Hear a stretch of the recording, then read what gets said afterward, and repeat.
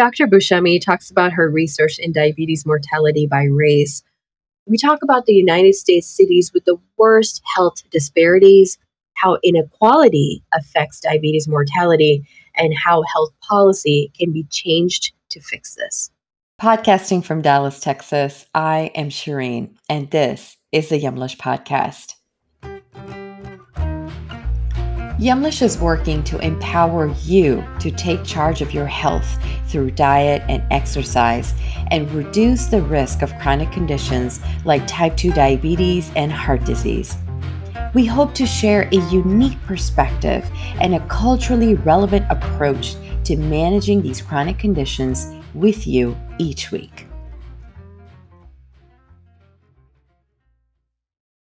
Dr. Joanna Buscemi is a clinical health psychologist and assistant professor at DePaul University, specializing in health inequities. She also serves as the Health Policy Council Chair at the Society of Behavioral Medicine. Welcome, Dr. Buscemi. Thanks so much for having me today. An absolute pleasure. So, can you talk a little bit about your background as a clinical psychologist and really your role as the chair of the Health Policy Council for the Society of Behavioral Medicine? Sure. As you mentioned, I'm a health psychologist, and health psychologists really work at the intersection of health and behavior. And my work in health psychology specifically has focused on health inequities. And while most of my work has focused on obesity prevention and treatment in minoritized populations, I've also worked across health behaviors and across disease presentations. And I found that they really share a lot of the same risk factors like social determinants of health and experiences with racism and oppression. And so I've also worked in the areas of cancer and diabetes, which is what we're going to talk about today. In addition to the academic role that I have at DePaul and my research program, I also serve as the chair of the Health Policy Council for the Society of Behavioral Medicine. And in this role, I oversee our advocacy program and I train our members to build relationships with legislative staffers across the country.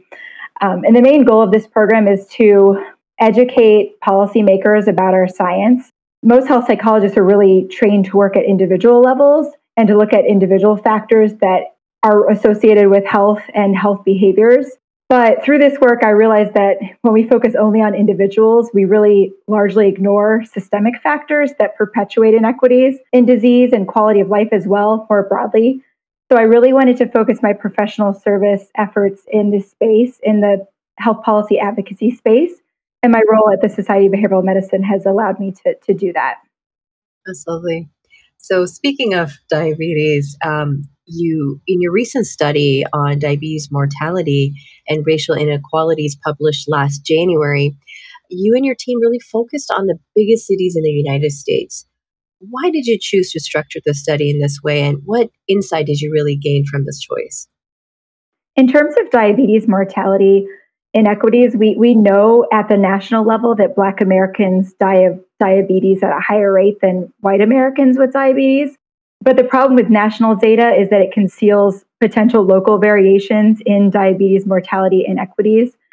And finding out what those local variations are can be really helpful in terms of policy development and developing policies that can address these inequities in specific areas. So we wanted to see where these local variations exist across the country, and this will allow us to think more deeply about what might be causing some of these issues in these areas and how we can then go about addressing them.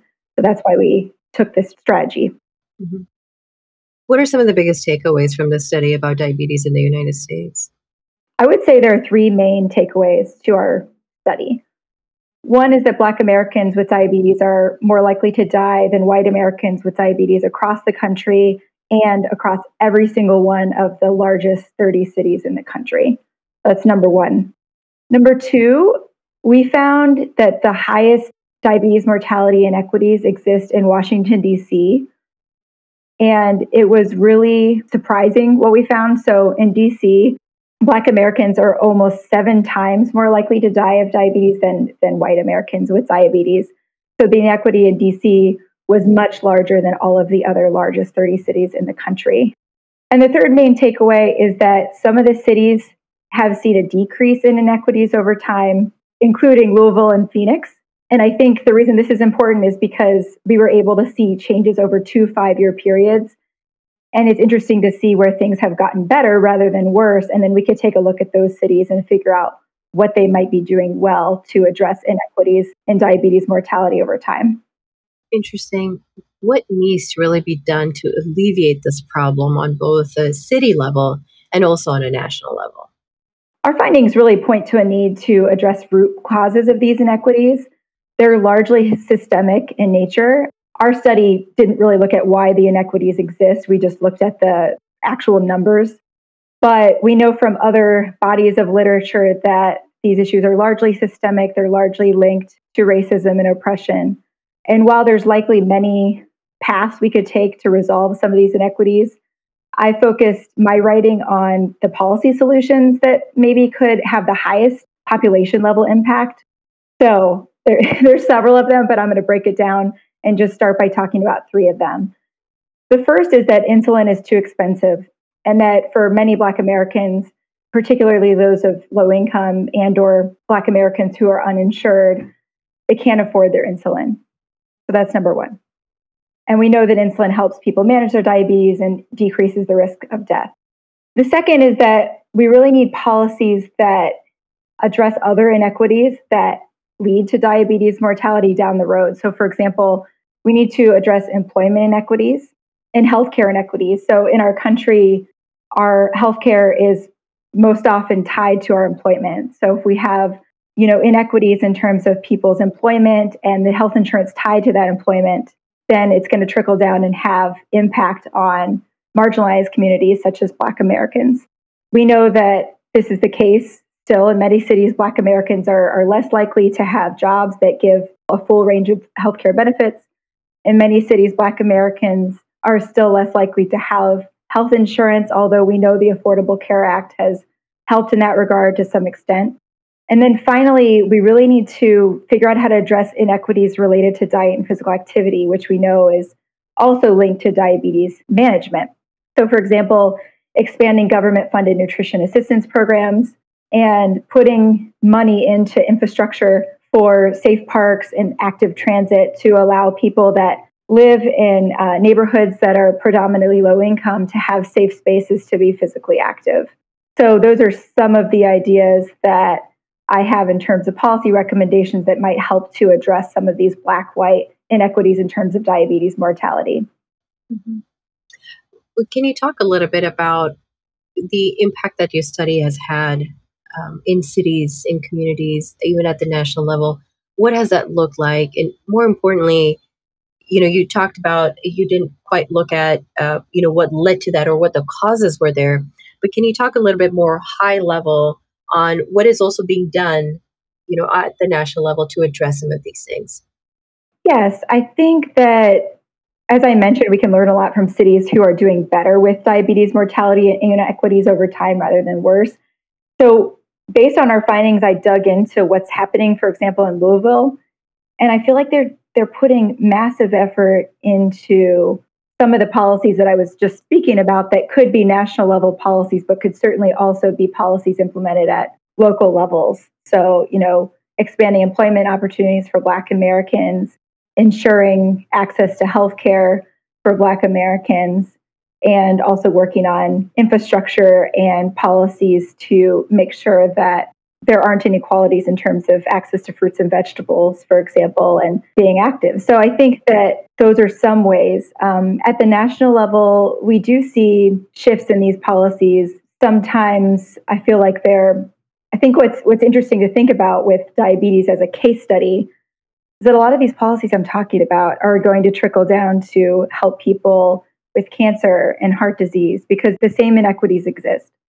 I mentioned I'm predominantly an obesity researcher, and again, the same inequities exist with obesity, where we see Black Americans and Latinx Americans having higher rates of obesity. And so I do think that we could see more movement at the national level if we put in more funding into these types of programs that would expand healthcare access and address some of these inequities more broadly. Can you, speaking of national level, can you talk a little bit about the Build Back Better Act? and specifically as it relates to some of the things that you were talking about, insulin and all of that, and why that matters for someone with diabetes, but also just your overall thoughts on Build Back Better. Sure. Overall, I do believe that Build Back Better would likely move the needle in terms of addressing broad-based health inequities, including diabetes. But the diabetes community, patients with diabetes who looked at the Build Back Better Act, have had some critiques about it, particularly in terms of what they've done with insulin. So I could talk about that a little bit more. The Build Back Better Act included provision for capping the cost of the insulin copay. But what the diabetes community really wants is to cap the cost of insulin itself. And I would say even more than that, they want insulin for all. So they want free insulin for everybody, not just capping the cost. But capping the cost of insulin would be better than capping the cost of the copay, because again, some people are uninsured, or they might be in a situation where they're not eligible for Medicaid, but they don't have private health insurance either. And so it just doesn't work for all Americans with diabetes. And so that's a criticism of Build Back Better from the diabetes community. So I think what we really want is to see that we want policymakers to take on the pharmaceutical companies that have been price gouging for far too long. And I think that's really what the message should be. So while Build Back Better had some positive implications for health inequities across the board, the insulin piece, and rightly so, received some criticism for the reasons I mentioned.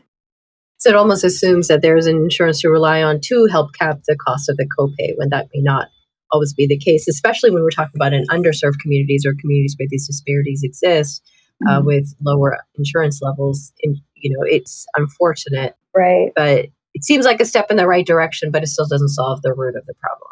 Right. Or there's situations where, for example, they will be needing more insulin, but the insurance company dictates when they should be ready instead of their bodies dictating that. And then what happens even with people who are insured is they're ready for more insulin and they can't get it covered. And then there's other situations with Medicaid where people land in the donut hole where they no longer have coverage when they've met sort of the maximum coverage they could receive.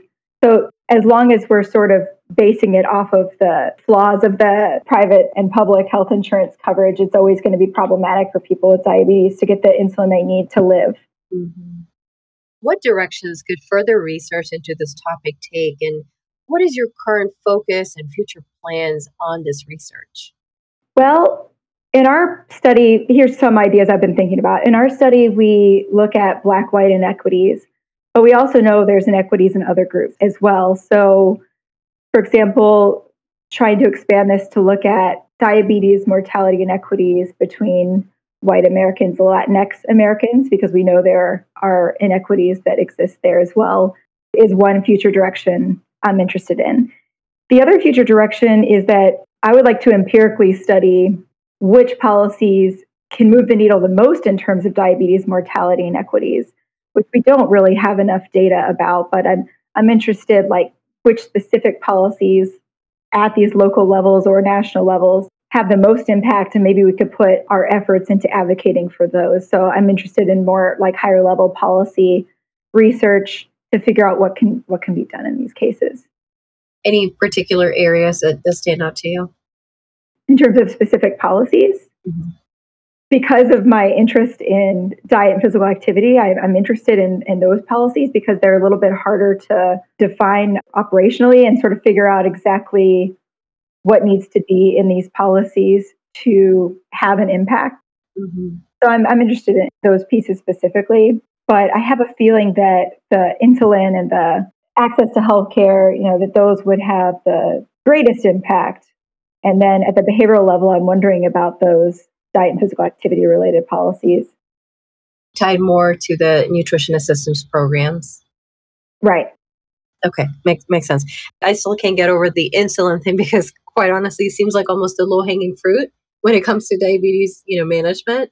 And it almost seems like, oh, this is an obvious thing that can just be taken care of. But there's so much going on behind the scenes with big pharma and insurance, payers, health systems, all of that, where while it may be a very simple problem to solve, it's been set up in such a way within our health system to where there aren't the right tools in place, there aren't the right policies in place that sort of help us overcome, again, this something that seems like a very obvious answer to managing diabetes. Absolutely. And it's like I said with some of these other policies where I can imagine a trickle-down effect where it would help other disease presentations where we see inequities as well. If legislators figure out how to take on pharmaceutical companies, then we could also see similar advocacy efforts for people to afford their chemotherapy or other types of life-saving treatments that are completely unaffordable for many people, particularly those who have experienced systemic oppression. So it seems very obvious to people like you and me, but for whatever reason at the policy level, there's still a long way to go and a lot that's not understood by policymakers. And that's part of why I love doing things like this and engaging in science communication, because I feel like it's so important for legislators to understand the impact they could have on people's health and on their lives and on their quality of life. And I think patients need to be at the table, because you really only understand this if you're living it. Mm. And a lot of policymakers aren't living it, so it's not real for them. So I also really think it's important to have patients at the table when policy decisions are being made, in addition to scientists like me. Thank you so much for this conversation, Dr. Buscemi. At this point, I'd love for our listeners to know how they can connect with you and just really learn more about your work. Sure. You can follow me on Twitter at Joanna_Buscemi, or also my lab website, choicelabdepal.com. Lovely. Thank you so much. And thank you again for your time here. Thank you for having me. And to our listeners out there, head over to our social media, head over to our Facebook, our Instagram, and answer this question. What could your city be doing better to help all individuals with diabetes access better care? Head over to our Facebook, our Instagram at Yemlish, and answer this quick question. What could your city be doing better to help all individuals with diabetes access better care? We will see you there after this episode. Thank you again, Dr. Buscemi. Thank you so much.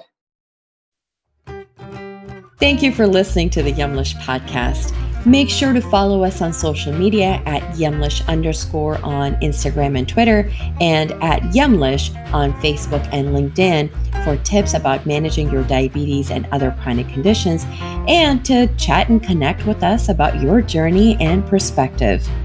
You can also visit our website, yemlish.com, for more recipes, advice, and to get involved with all of the exciting opportunities Yemlish has to offer. If you like this week's show, make sure to subscribe so you can hear more from us every time we post. Thank you again, and we'll see you next time. Remember, your health always comes first. Stay well.